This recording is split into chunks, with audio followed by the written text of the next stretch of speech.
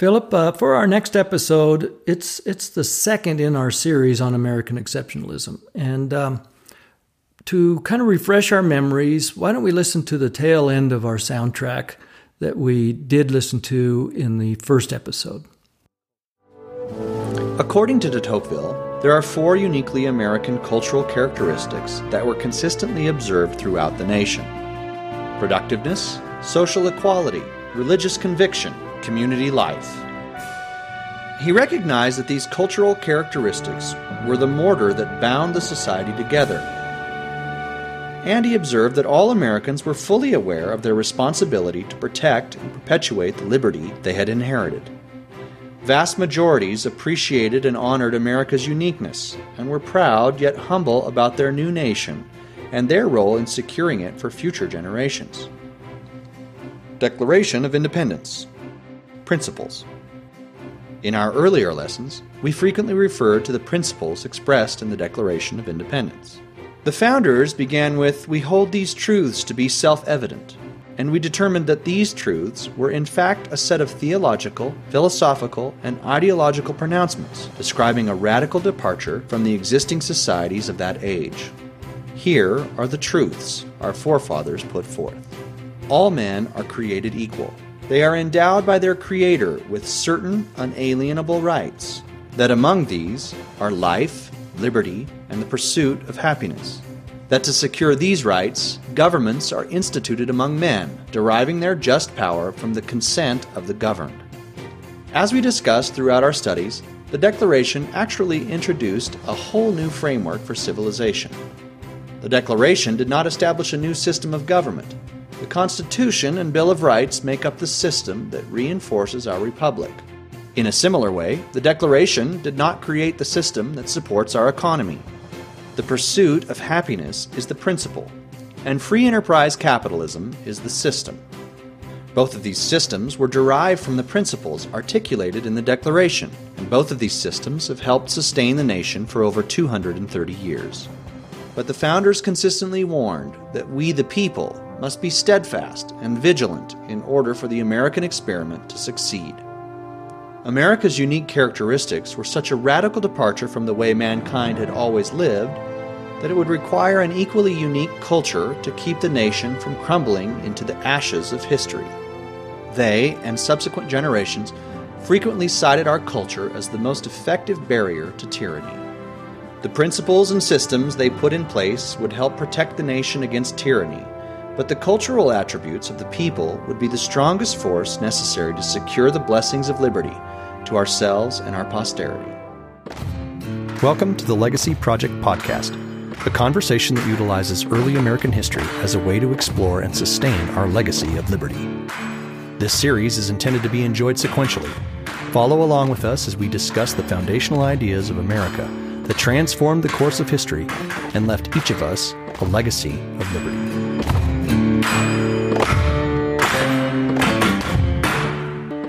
Welcome to episode 12 of the Legacy Project. Today's lesson is the second on American exceptionalism. And what we'll be looking at is Alexis de Tocqueville, the French emissary who came to America in the 1830s and wrote an extensive volumes of his observation of our nation and why it was succeeding. And what he also really looked at was cultural characteristics, and we're going to examine those a little bit more closely today. So the cultural characteristics observed by Tocqueville were productiveness, social equality, community life, and religious conviction. Philip, let's start with productiveness. And why don't you read the 3 categories and subcategories of productiveness? And then there's a quote from Tocqueville about his observations on hard work. Yes, so here's what de Tocqueville said. He said, "Active occupation is not only the principal source of the American's happiness and the foundation of their natural greatness. It is in the very soul of an American. He pursues it, not as a means of procuring for himself and his family the necessary comforts of life, but as a fountain of all human contentment." Now, contrast that with a ruler-subject or state-controlled economy and the people that are working there. I don't think most people in that society consider their work as the fountain of all contentment. There's not much motivation to. No, where now we have a productiveness that's instilled in the spirit of America from a cultural standpoint. And he's observing that, wow, the American people are excited about work. They're really becomes a really major part of their positive attributes of their society, as opposed to the drudgery of having to be out in the field or on the assembly line or whatever. In other countries, you do feel more like a slave, whether you're just a servant or a serf. You're just being told what to do by somebody else. And in America, they look at it as not in that context whatsoever. Well, when you and your family and your society get to participate and value that productiveness, it motivates that, and that productiveness then turns into, how can I do this better? Yeah. How can I do it faster? How can I do more of it? And sure. Of course, we see that here, where there's this greater productiveness for invention and creativity and so on. He also, subcategory to this productiveness, the first one we looked at was hard work here, but he also looked at self-reliance and then getting ahead. Obviously, self-reliance was an opportunity to determine your own destiny. It's the pursuit of happiness, as we talked about. You could determine your own prosperity. Your career would be determined by you. It's not by who you know. Your success would be evaluated by the marketplace, not by some bureaucratic board somewhere, this, that, and the other.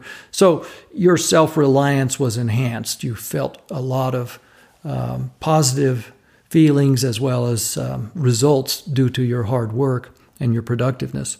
Finally, getting ahead, you're working for the next generation. You're not just working for the day. You're always trying to get ahead in order to make your children's life better as well as your life better in your lifetime. You know, an interesting thing is, before the Pilgrims came over, they were in Holland for a time.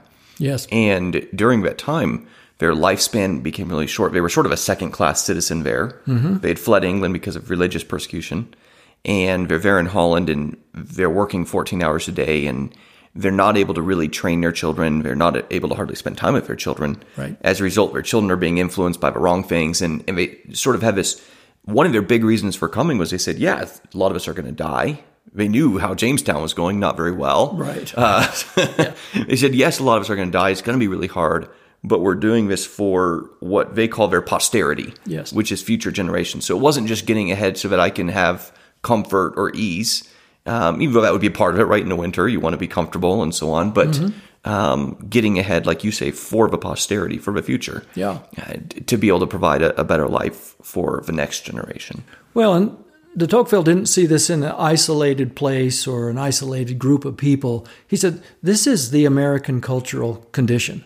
And that's what's so surprising, is it's not just an isolated case. It's universal to the American culture. And it's very unique. And he's making this observation. So the next one is social equality. Take a look at that. And then there's another quote from de Tocqueville that kind of exemplifies the identification with the middle class, which is what he sees as one of the characteristics of the social equality. So he really breaks this down into three parts, which is this identification with the middle class. Mm-hmm. And then, of course, there's no aristocracy. Right. And then this equality that comes from the Creator, like we see in the Declaration. Mm-hmm. But here's what he said. He said, in the United States, the more opulent citizens take great care not to stand aloof from the people. On the contrary, they constantly keep on easy terms with the lower classes. They listen to them, they speak to them every day. Yeah, and this is not the European Western civilization, nor any civilization. If it's a ruler-subject society, in most cases, you have to cross the street. If you see an aristocrat or somebody in the upper echelon heading your way, you have to get off of the sidewalk. And you typically pull your hair, you tip your hat, you bow down. So he's saying, no, everybody on the street is doing their deal, whether you're the richest guy in town or whether you're the middle-class merchant or whether you're the guy that works in the field. There's this equality of social standing that is another observation that he's making that's completely different than in other societies. So in his experience, if somebody needed to get food, the person who needed to get the food would go get the food. He wouldn't send somebody else to go down to the marketplace. And so he would interact with the butcher on an equal level of service as well as property and capital type of a thing from our economic lessons. So he's saying, yeah, this is very unique. So when we talked about no aristocracy, which of course was a huge debate, this idea of titles or labels. Mm-hmm. I don't even know if debate's the right word, but strong feelings on this one of there's no way we're going to go down that road in America. And even deciding what are we going to call the president before they decided that was a pretty significant issue at that time. So there was a strong dislike for aristocracy, and that cultural stratifying of culture was a big deal here in America. Well, and not only that, but how people dressed. You didn't dress in silk, even if you were in the higher class, but that was typically at a party or at a dance or some kind of an event. But the day-to-day, you wouldn't be able to distinguish who was really the higher echelon versus the middle class versus whatever. And labels. I mean, there was no lords or marquis or any of that. It was basically, you're just an American. Or, in fact, you weren't really calling yourself an American at this point. You were calling yourself a Virginian, or you were calling yourself a Marylander. You were more aligned with your state than you necessarily were with your nation. And then, of course, the last one, equality from the Creator. Yes. Meaning our equality is not defined by somebody else who then we bow down to them because they gave me equality, but it's defined by God. And then, of course, I'm accountable to God for it. Yes. And so that's a two-way street that we have. He gives us equality, and we're accounted to him for how we use that equality. Well, in that sense of equality, you can see how the society was stable and accepting of one another. There's this great tolerance undercurrent that is going on because of this feeling of equality within the society. So the third one would be community life. And he has three characteristics there: civic engagement, neighborliness, and social trust. Read the civic engagement portion of his observation. So here's what de Tocqueville said. He said, Americans of all ages, all stations in life, and all types of dispositions are forever forming associations. There are not only commercial and industrial associations in which all take part, but others of 1,000 different types: religious, moral, serious, futile, very general and very limited, immensely large and very minute. Americans combine to give parties, found seminaries, build churches, distribute books, and send missionaries to the ends of the earth. Hospitals, prisons, and schools take place in that way. In every case, at the head of any new undertaking, where in France you would find the government, or in England you would find some territorial magistrate, in the United States you are sure to find an association. Again, it's the freedom of people to associate with one another, which is in the First Amendment, of course. But now he's seeing it in play.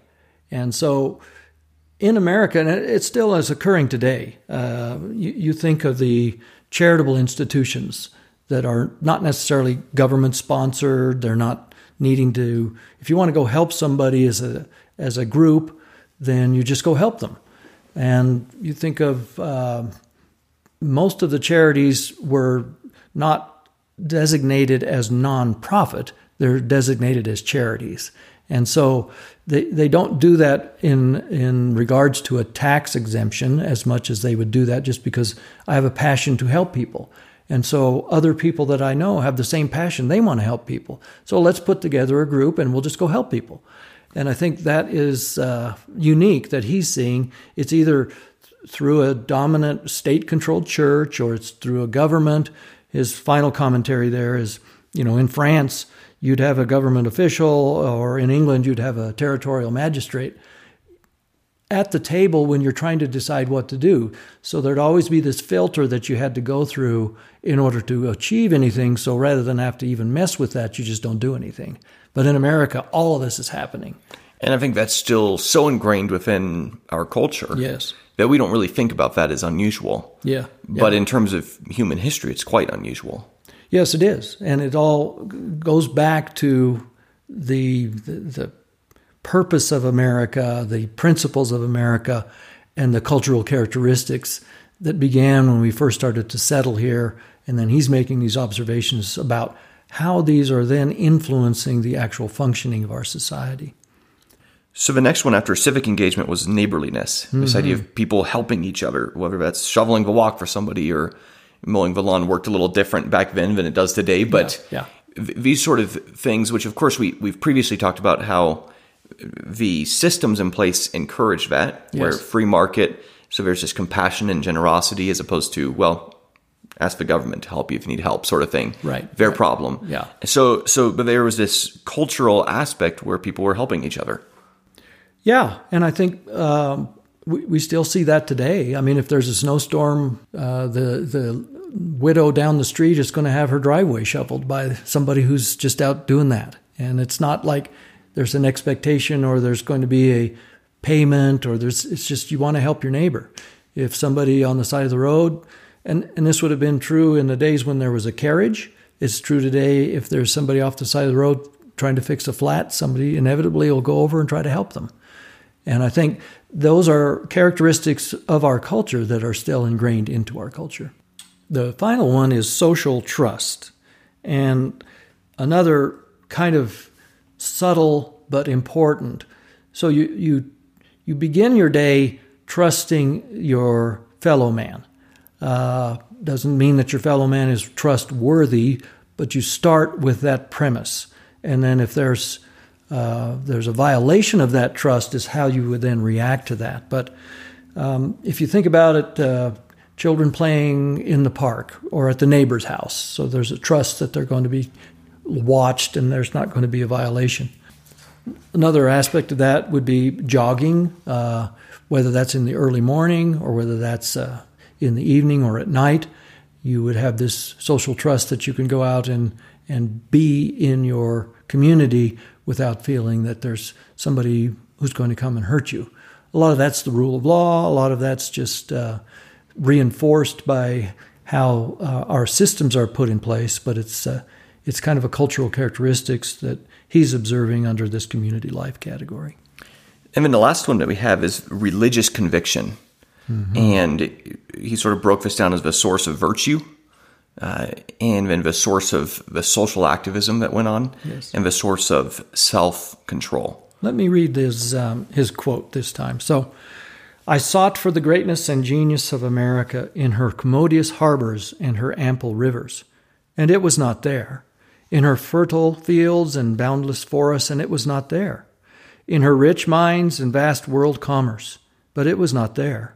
In her democratic Congress and her matchless Constitution, but it was not there. Not until I went into the churches of America and heard her pulpits aflame with righteousness did I understand the secret of her genius and her power. America is great because she is good, and if America ceases to be good, she will cease to be great. That's a fantastic quote. Yeah, and it's attributable to de Tocqueville, and I think, to me, it really captures what he saw in America and why America was working. These other cultural characteristics are almost derivatives of this, because this is where the source of virtue resides, is in these churches and through their religious convictions. The other part of this is fascinating too, the source of social activism. Now you start to think about the abolition of slavery movement. It started in churches. It was part of the Quaker belief system, the Congregationalists. Most of the New England churches were abolitionist churches, and they began to send people out, and you would get these religious convictions that would then influence slavery, and then you had women's rights to vote. All of these things started in the churches. They were religious conviction actions, social activities. Even the Underground Railroad. Yep. And Harriet Tubman and all of these historical figures, there was a conviction in the equality of man. And this wasn't a government conviction. This was a cultural conviction. And it stemmed from this religious component of everybody's life. So very positive things resulted in people's dedication to all of this. Social activism today, you contrast the women's suffrage movement, the right to vote, to today's feminist movement. One was really a expression of all men in the universal men are created equal. The other is a political movement. So these were religious movements. These were heartfelt cultural movements based on a religious conviction, whereas we now have movements that are more politically oriented as opposed to religiously grounded. And this, for them, really been produced, there was a conviction of a point of they're willing to risk their life, risk their everything, yes, on behalf of these causes because they believed in it. Yes.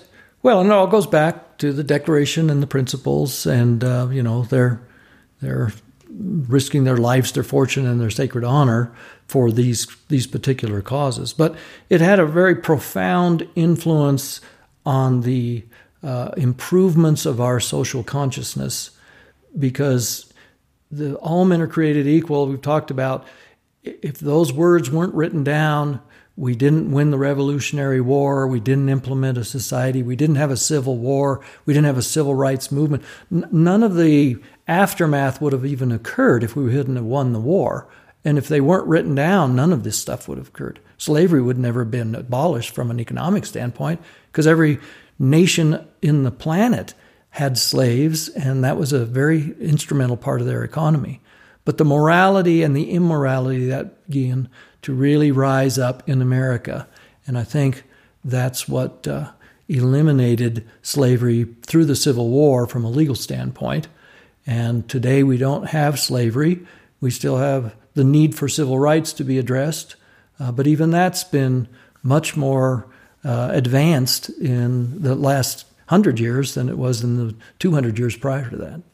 So then the last one we have is a source of self-control. And of course, self-control is a big part of liberty. Yes. That you have individual freedom, but there's a need for the vice that we can so quickly degrade into to be controlled. Yes. And so this idea of self-control, and that self-control wasn't just based upon, well, I've got self-control. I bring myself to the bar every night and get drunk. Yeah. And I do that under my own control. Right. But it was a self-control based upon their conviction they had, their religious Christian conviction that they had. Yeah, yeah.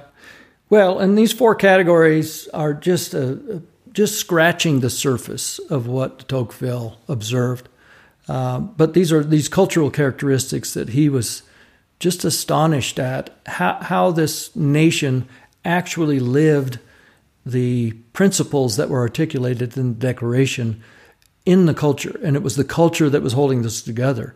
He's not saying it was the Constitution that held this together. It was, the federal government or the state government. It wasn't any of that. It wasn't the institutions that are typically associated with rulers. This was convictions of the heart. And those convictions of the heart were articulated in the Declaration and then fulfilled as he was observing them, even into the 1830s, 50, 60 years after the fact.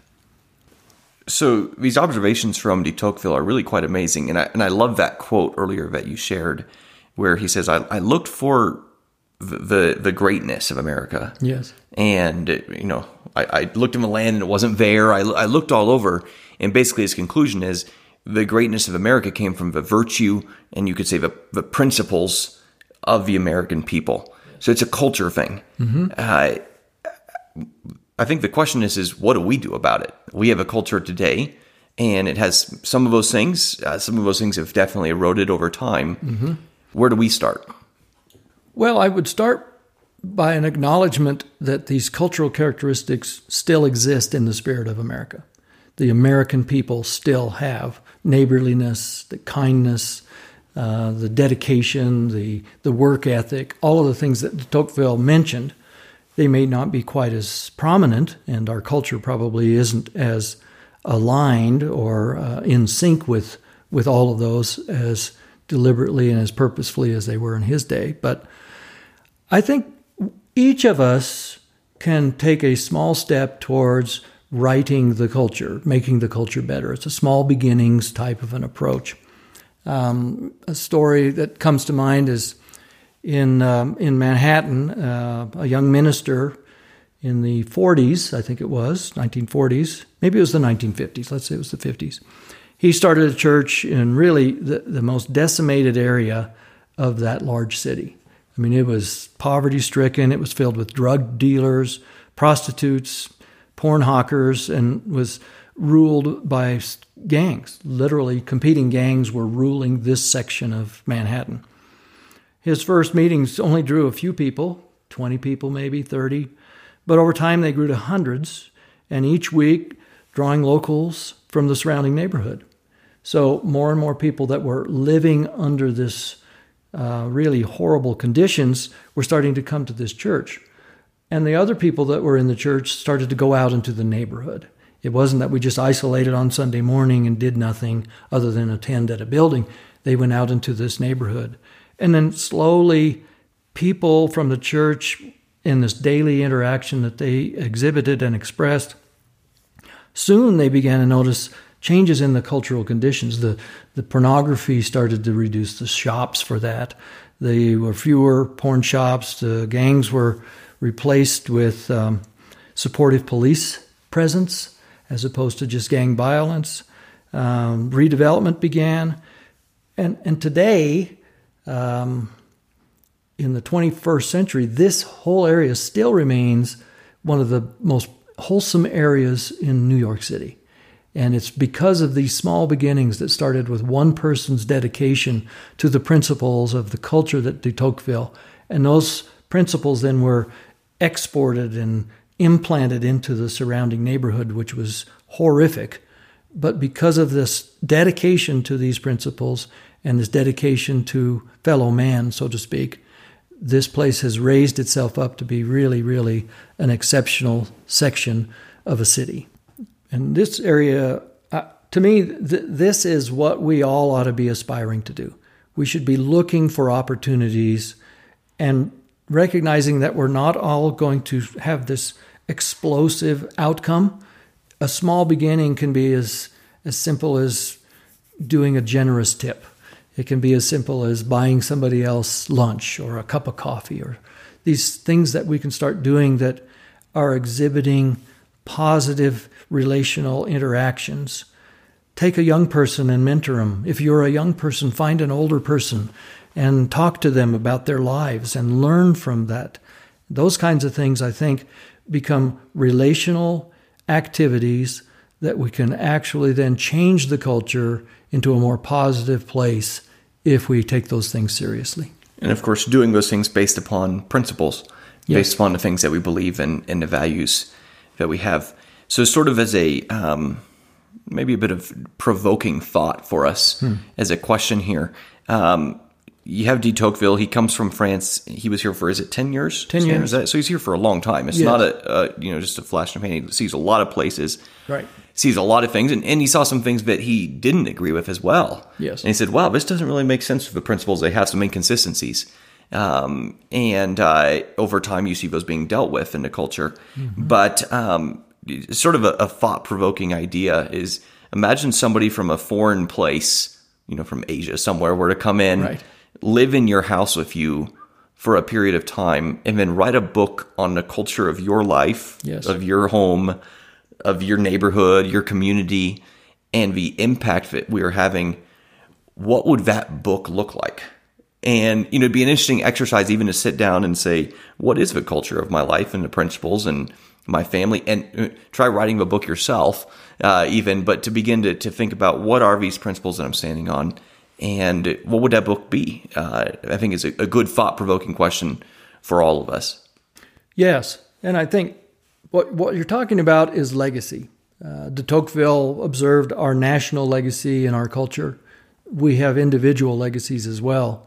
And I think if we start to focus on legacy as how we are living our life, or back to our very first session, we defined legacy as the components of a person's character that are exhibited and expressed to descendants, friends, associates, and strangers.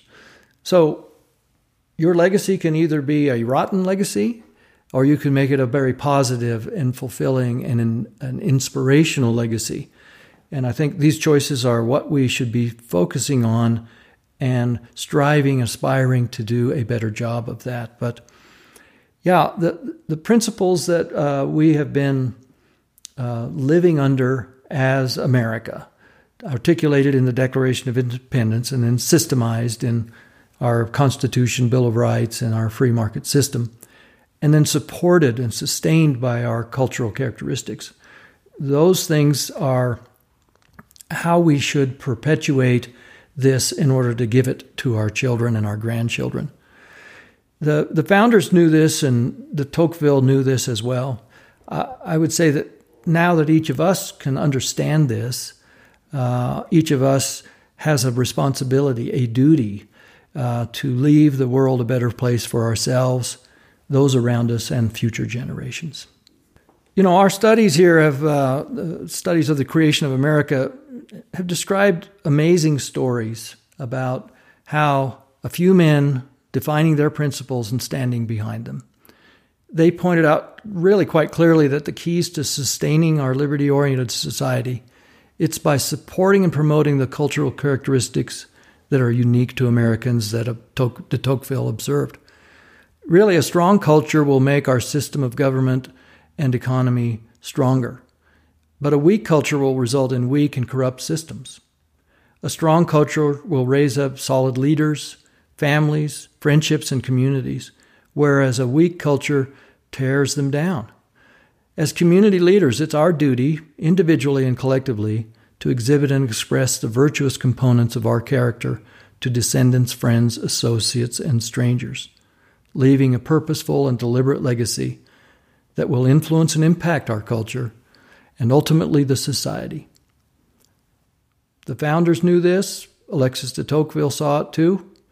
Now that we understand it, each of us can make other small beginnings that will impact the culture, leaving the world a better place for ourselves, those around us, and future generations.